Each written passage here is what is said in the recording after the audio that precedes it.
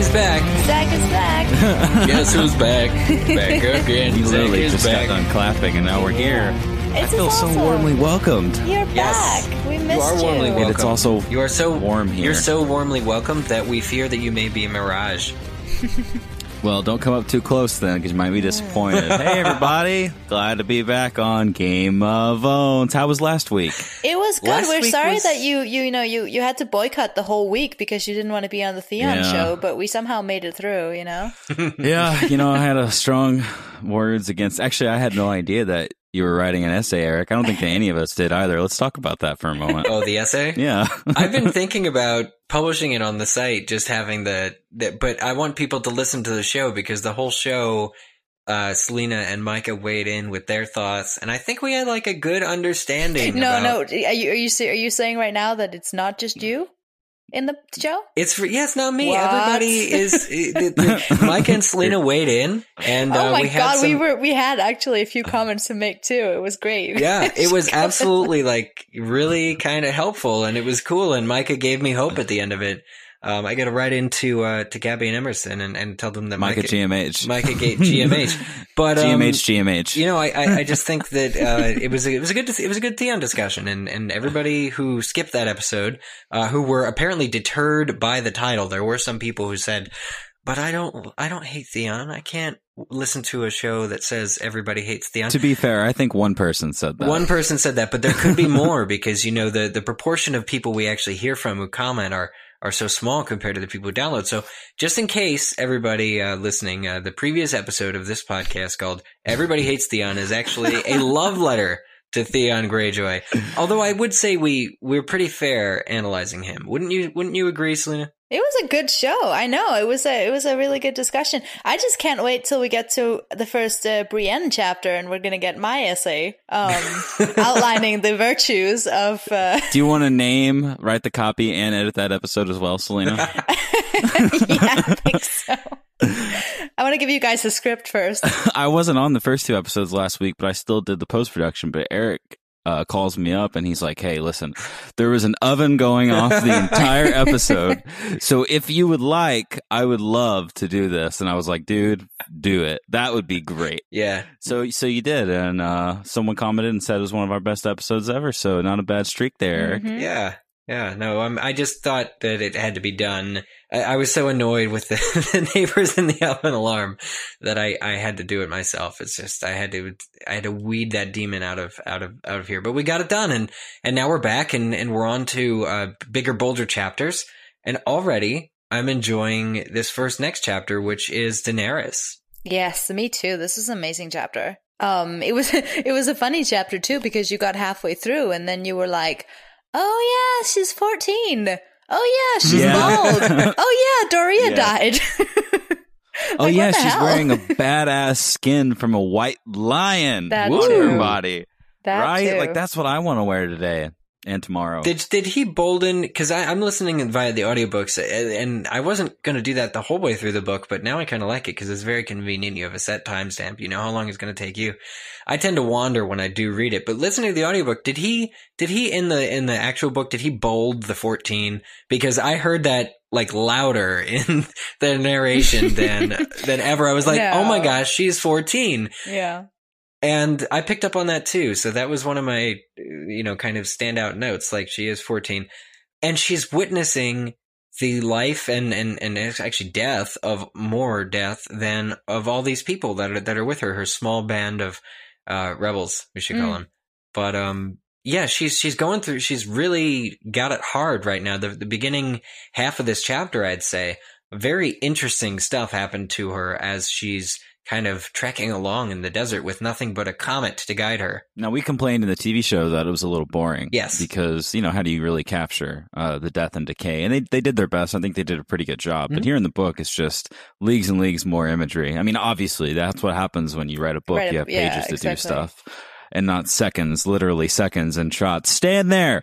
Got it. Everybody pack out. That was $80,000. Yeah. Although, I mean, you do say seconds, but didn't we I feel like I remember when we talked about season 2, we just had Dany sort of trekking the desert for the majority of the season, until she got to Karth. that's true. Like, that was just her. We keep catching up with Daenerys Targaryen. Oh, there she is in the desert.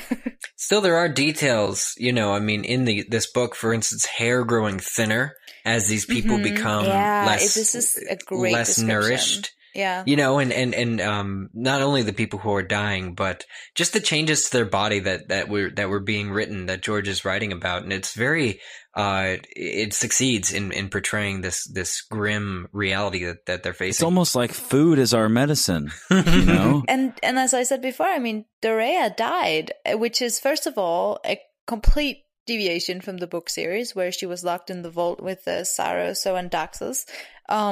And yeah, I mean, it was just terrible.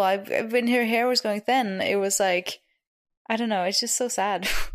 You sort of really connected to her in the book. I feel like she was nicer than in the show. It's weird. She was I thought she was nicer in the book, honestly. Yeah, that's what I mean. This chapter did something when I read the beginning of it. I thought it did an amazing job of closing the full circle on the comet. We finally got to hear from Dany, her perspective. Everyone has their own theories. We've gone through several chapters. How many now? Like 12 or 13, something like that. Chapters. And we've heard from several different people, several different geographic regions of this planet. And finally, it comes down to the person that most people have agreed to. It's about dragons or something like that. Right. Blood rising in the east or whatever. And now she's looking at it and she's literally saying without question, she's like, hell no, that's about me. They're like, no, Khaleesi, it's not. She's like, listen, that is about me and we're going to go in the direction that it's going. Yes. Yeah.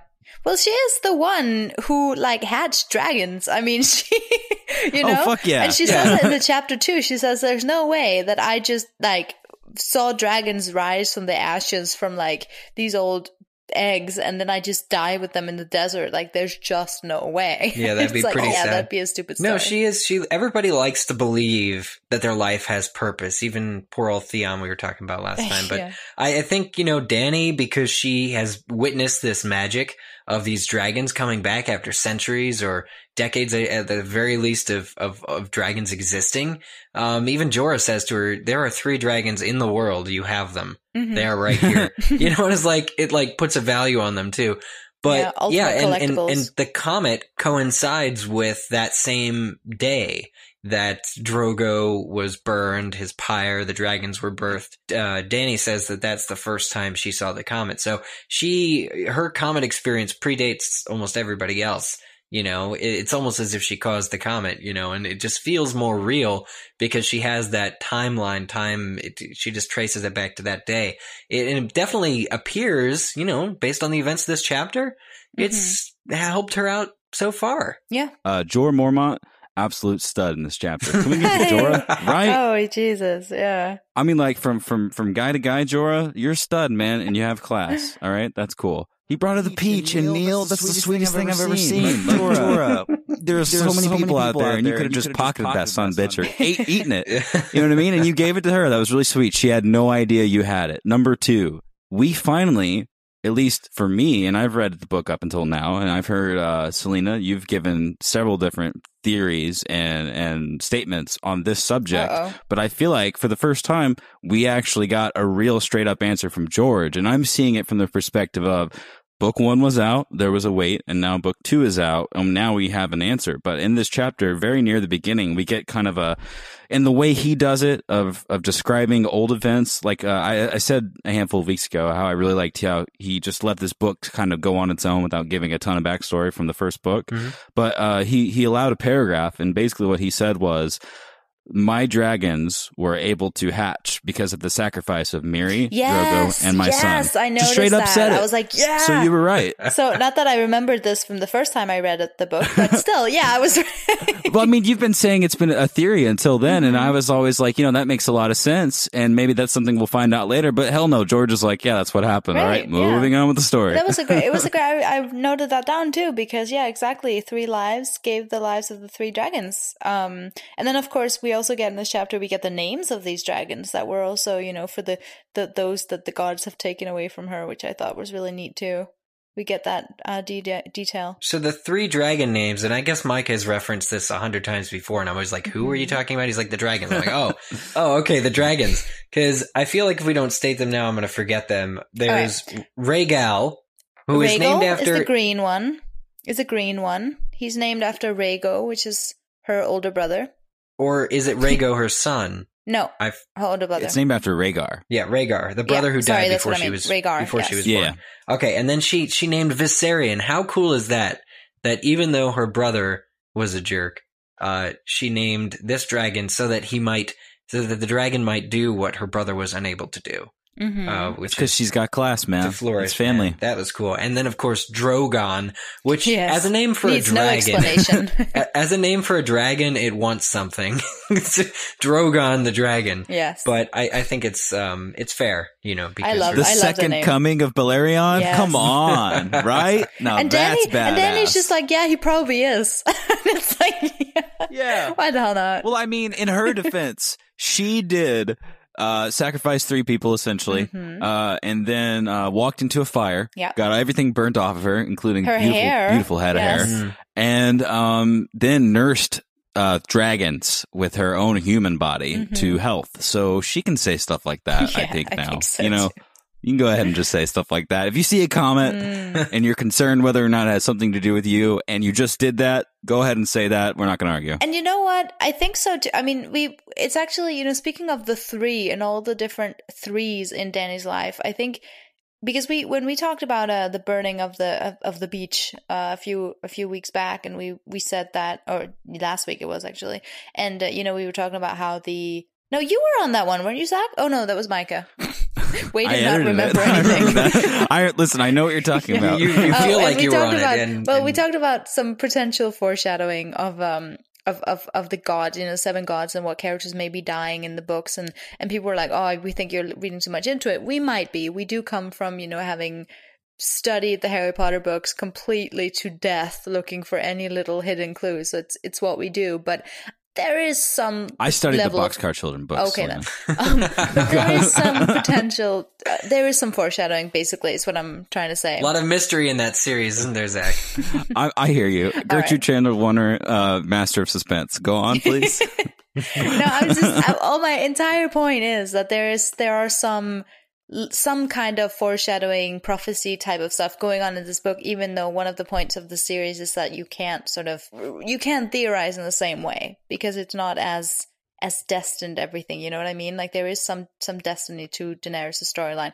My English is terrible today. It makes me think that there's a driving force behind Dany's it seems like destiny, but why wouldn't we also put a deity behind it? Yeah. And I didn't expect to go off on this tangent here, but if there is a deity behind Dany's future, wouldn't it have to be the Lord of Light, the Lord of Fire? Wouldn't it have to be the Red God who's helping her here? It all depends. I mean, I think I kind of hope that George never sort of specifies, because I kind of like that it could be either. I mean, it could be, but it also just could be some magic, like actual magic made by humans, Blood of the dragon. Right. Yeah. Okay. Like somewhere a red priest is sitting in their tent, dancing with the flames, and the red comet appears, and you know what I mean? Like, who knows? Or maybe it's just the That's comet. How magic maybe is it's made. just the comet. I just figured that fire was the Red God's thing. It's all coincidence. That's just what I figured. I figured fire is kind of his trademark. It wouldn't be the drowned god. Yeah, if he's there. Birth to dragons. I got an email here that talks about theories from Mr. Jonathan Bullock. And it has a lot to do with what we're saying, and I'm looking at it, so why not read it out loud, paraphrased? Yes. Hello. The theories that Selena brought up on your Wednesday podcast regarding the 7 made me start to think about the possible representations of them in the books. Ooh. Good, because that's what we wanted you to do. The ending scenario with all of them surrounding the throne is intriguing, though perhaps it is more metaphysical. Actually, where I thought you were going, starting with Eddard, is as the father of Catelyn and the mother, was how about the whole Stark family? So he goes on to give more description there. I'm just going to cut to the I'm going to go in and read this after. This is exciting. Yeah. So he says the crone represents wisdom, and this suggests Bran. The warrior represents strength in battle, which suggests Robb. The maiden obviously refers to Samwell Tarly, J.K. Sansa.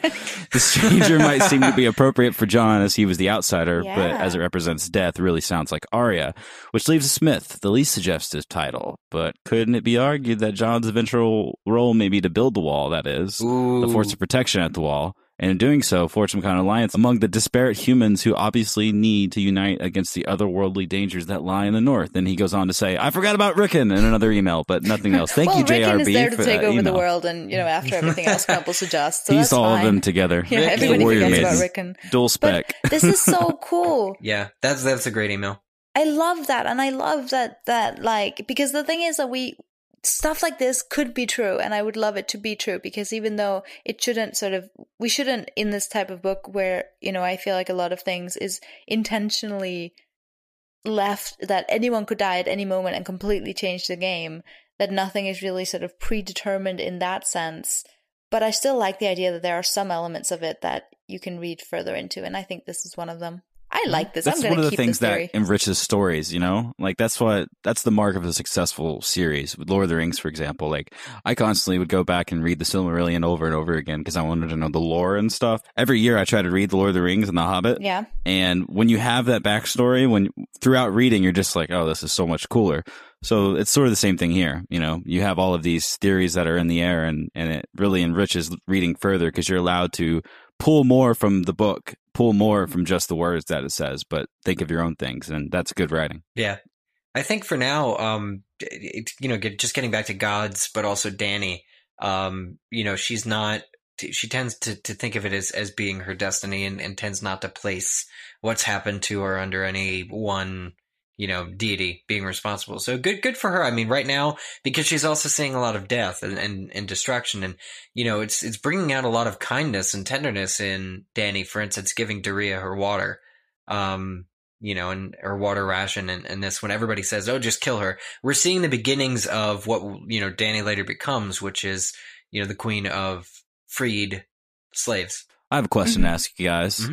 And I'm going to pose this to the listeners too. I think this is pretty ridiculously ridiculous. Okay. But I think it might be kind of funny. So if there was a Game of Thrones video game, all right, like a MMORPG, sort of in the vein of Warcraft, because I just did Throne of Thunder last night, and the classes to play were the father, the mother, the crone, the warrior, the maiden, the stranger, and the smith. Which classes would you play? Like, which class would be your class? Oh my if you can God, imagine, that would be like so the cool. crone is like she's like a Yes. mean warlock or something. Like, I'm going to cast crazy witch doctor spells at you.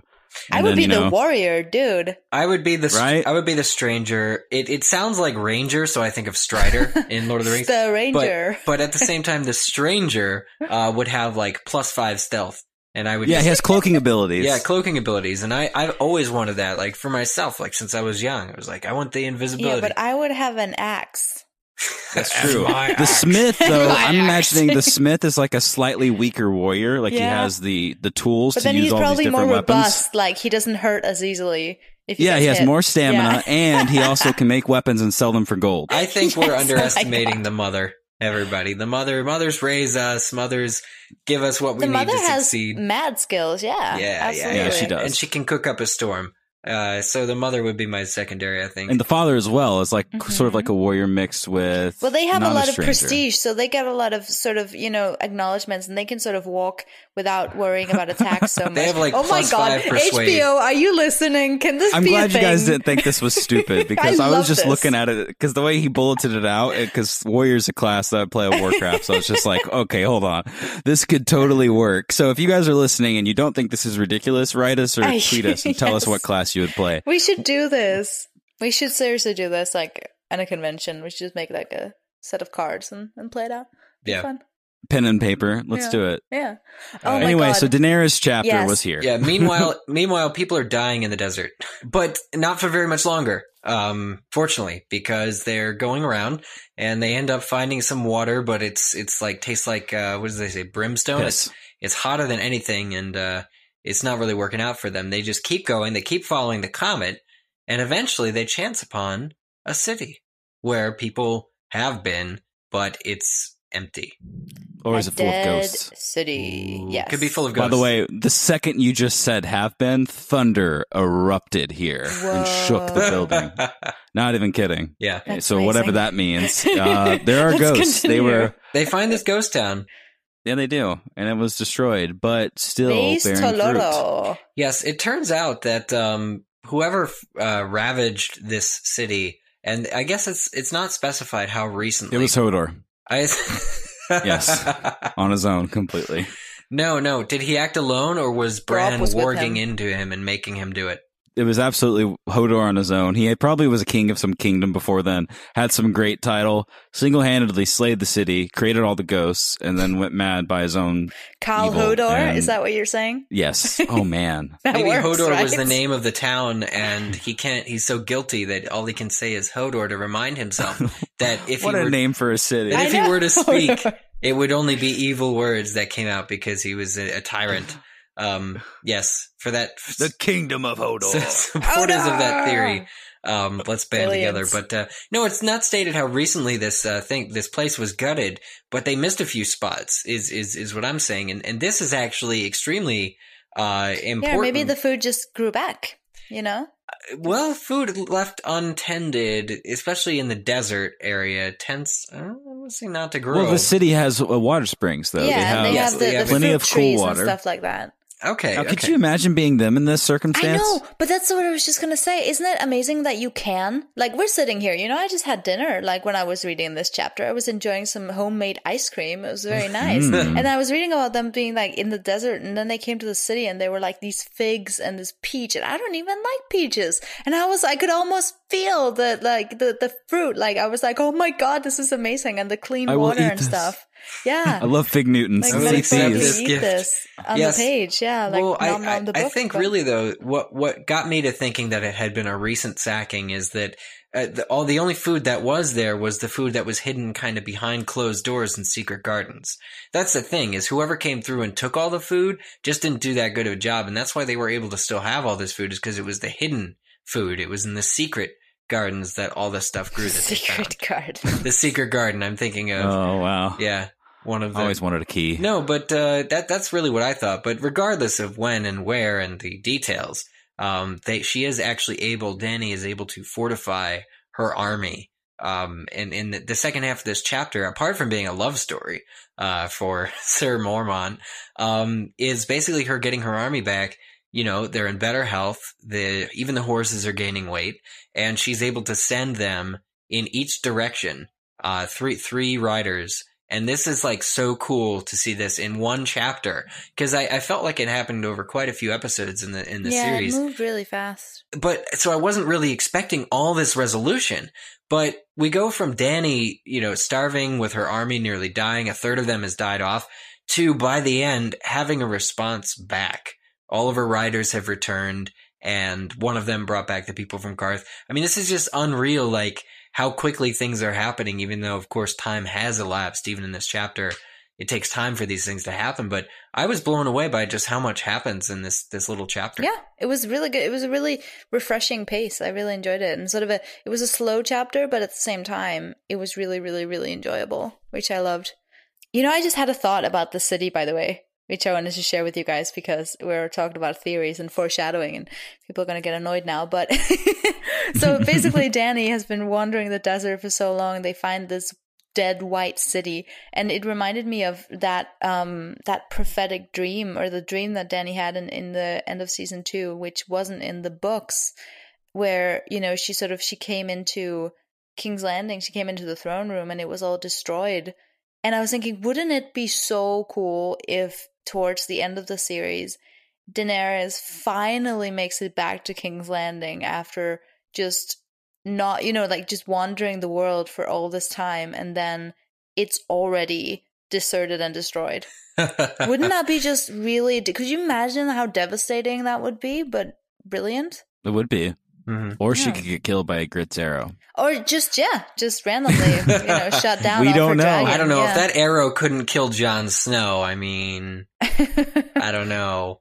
Ygritte's got to check her arrows. I'm telling you. Well, yeah. Now the arrows. Ygritte, you left those arrows that you shot at Jon. Go pick those up. Did you learn nothing from video games? But we got a lot of Jorah Mormont backstory, which has always we've touched on it, and the book touched on it, and it gave us enough to understand his situation. But I feel like now we really got to know his motives, and really it was all driven by pleasing a woman, essentially. Yeah, I mean, essentially the big reveal here is that Dany reminds Jorah of his wife. Was it Lynette or Lizette? Lynesse. Yes. And so Dany looks like her, and Jorah is still hung up on this chick, so he follows Dany. Yeah. That was so unromantic. Weird. I know. Yeah. I do believe that there are worse ways to be exiled. Yes. Yeah. He basically did what George is trying to write against, which is forgetting your place, forgetting your job, and being focused on trivial matters, like being shallow and giving someone riches that doesn't necessarily need them. He was it's a really sad story, and it's sort of a pathetic story, but it's sort of, it fits, I guess, the situation, because, I mean, to sum up, Lynesse, his second wife, was spoiled and got bored, and that's it. Like, and then he was trying to, make her smile again. Like, that's the kind of life that he was leading. I think he's better off in exile. Like, his life is way more interesting now. Yeah.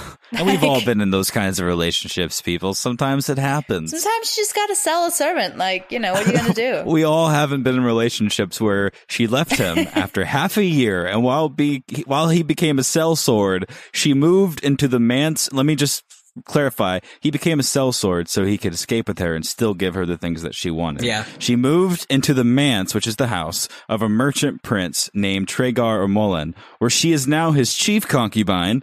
Google if you need to. Jorah ends by saying Lynesse looked like Daenerys, and she realized Ser Jorah wants her as a woman. And yes, he does, because it's slim pickings where he's hanging out, and she's like friends with him. So yeah, Jorah, come on. Dany has a crisis, too, because she thinks she might possibly need to be celibate going forward.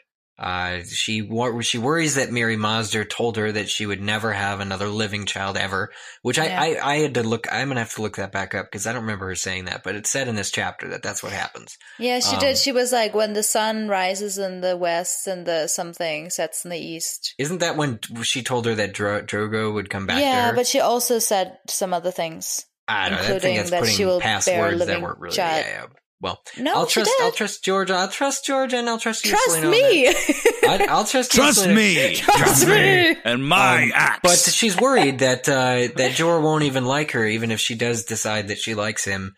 Because she can't give him children or however it is. She said and as well she was like, and what man could hope to rival Drogo, who had died with right. And he's like, he may feel a little it. bad because Drogo was the best warrior, and George just told me this story about how he sucked at everything after that first time. So I just love it. I just love the fact that Daenerys, that George is so careful about showing that now her ways are the Dothraki ways. Like, it's almost, she's the Dothraki before anything else now. She's just completely, she gets it. She gets it. It's like, if you can't ride, you're nothing. If you, if you have your haircut, then you're nothing. Like, it's really amazing. I just think it is too soon. I mean, I think it's perfectly plausible that in the future they will find each other again. As the show, I think, is heavily indicating. Who? Jorah. What are you talking about? Jorah and Dany. Find each other again? Yeah, in that way. Oh, romantically. In that way. Sorry, we see what you're saying. I was speaking coded language. He hands Dany a note that says, circle yes or no if you like me. Yeah. She's like, I have no pen. And then, the mystery continues. I have another peach for you. Season 5. Let's find out what she circled. Yeah. I mean, this was a great chapter. And essentially what happened was we learned more about what is happening to Daenerys after the epic conclusion of the first book. And now she's got her people writing and trying to find things because they have luckily found an oasis of deliciousness where they can try to rebuild some of their interior strength, which is great. And then Pirate Pri shows up. Yeah, with his buddies. Yeah, he does. Pirate Pri and Duck Sauce. And now this is different. Clearly this is different from the series where they're at Qarth. And going up to the giant wall. I kind of like it better in the show. I love that line, by the way. We come seeking dragons. Like, can we just start saying that? And she said, "Look no further." Yes. Finally, I have the dragons you are looking for. Yes. They were riding atop ugly humped creatures that dwarfed any horse. So let's just say they were riding on giant, beautiful camels. Yeah, let's just say that. Oh, and again, there's 3. Counting 3. 3. Oh, yeah, 3. Well, 1 for each dragon. They think that they're going to end up on their backs and ride them the other way. Well, so Dany's Sun and Stars, who she sent out to find these guys, must have talked her up some pretty good game. Don't you think? I mean, this is my queen lady. She's over here, and she's got dragons. And they're like, what? The blood of her blood. She can't just get a new sun and stars. I know, there's that quickly. Only one sun and stars. There can the be blood only of her one. blood, son of her star, whatever, dude. Her brother, her bro. So Quaithe of the Shadow wears a crazy mask, and we've seen her in the TV show, right? We have. But she's here in the crazy ghost city of Hodor, and I think that what you said, Eric, about the show being cooler, going to the gates, I agree with that. I think it definitely was more epic. This is the mark of something that's in a book, where the people come to you and you don't have to describe the journey to get there. It's just so much easier for someone to come here. You know what I mean? If you need to get your point across. And that's what they did here.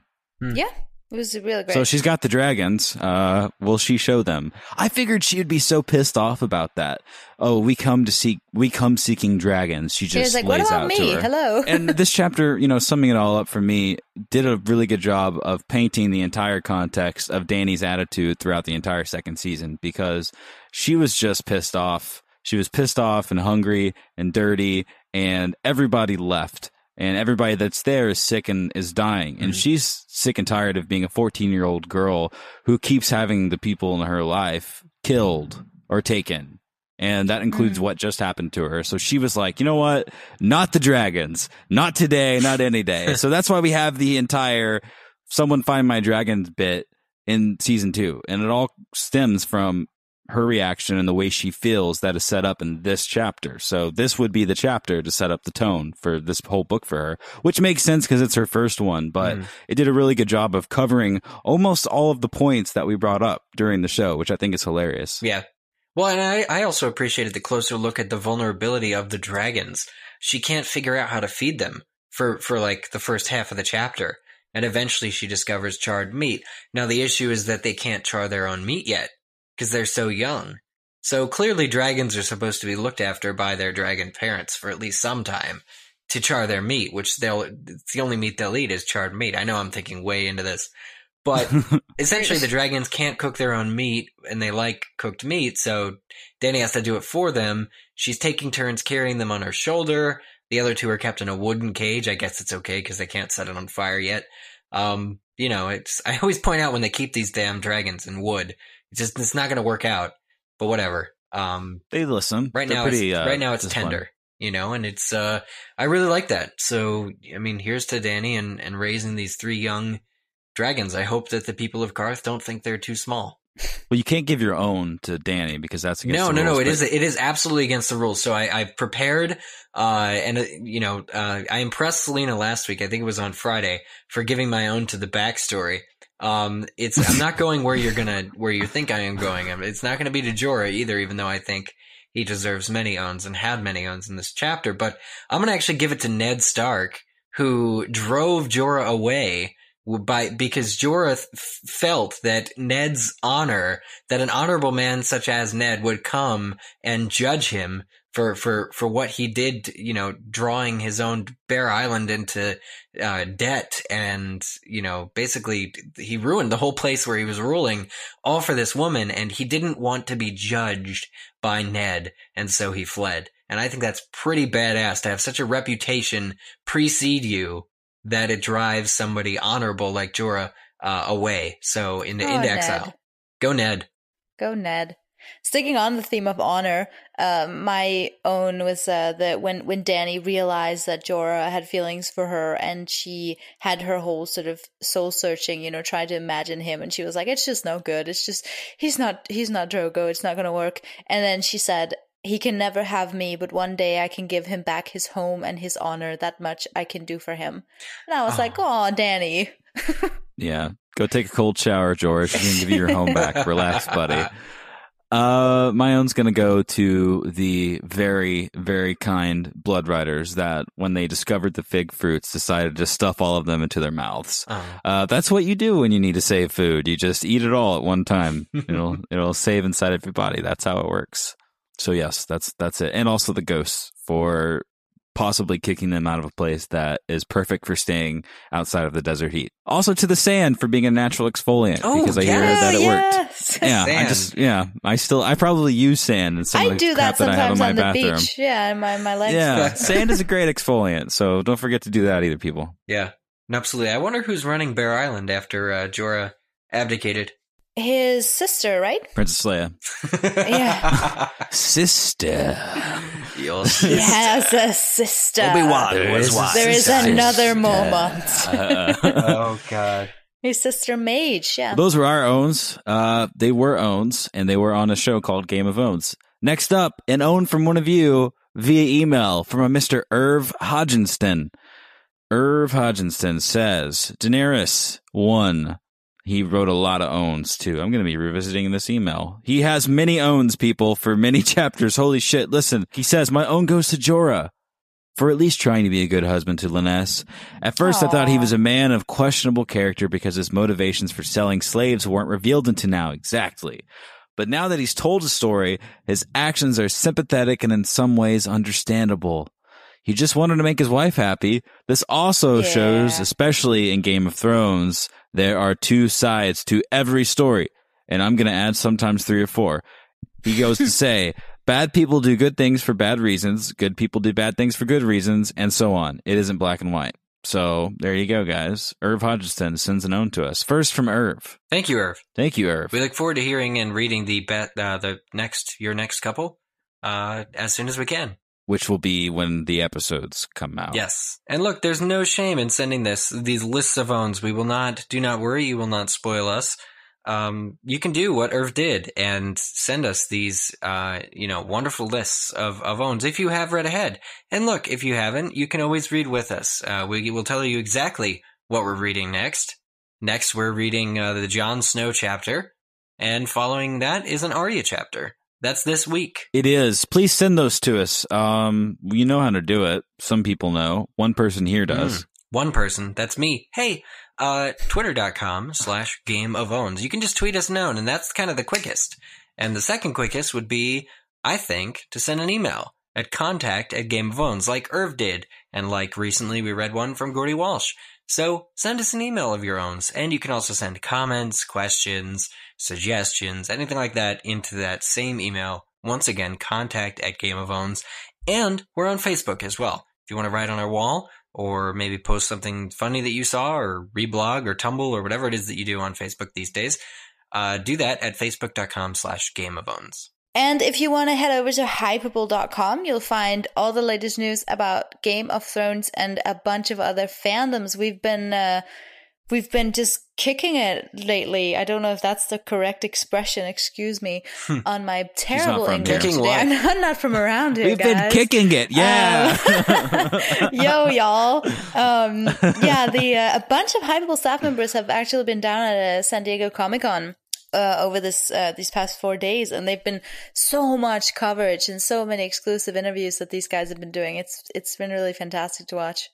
So go check that out. And if you're wondering why we didn't talk about all the news from Comic-Con, it's because this week is a long week, and we wanted to give Danny her due time, otherwise she may burn us with her dragons. But never fear, there is a Wednesday and a Friday episode approaching, and they will approach quicker than you can imagine. You will have all these episodes to download and listen to, and you will have a good place on winterscoming.net to go and comment and talk and to make friends with people that you did not know before with such kind usernames as Sunspear, Kyle, Ted. I'm making the last parts up. You get the idea. You can write them whenever you want, and it's a lot of fun and all that crap. So, stick around. It's going to be a good time. We're having a good time this summer, and it may be a little too hot out.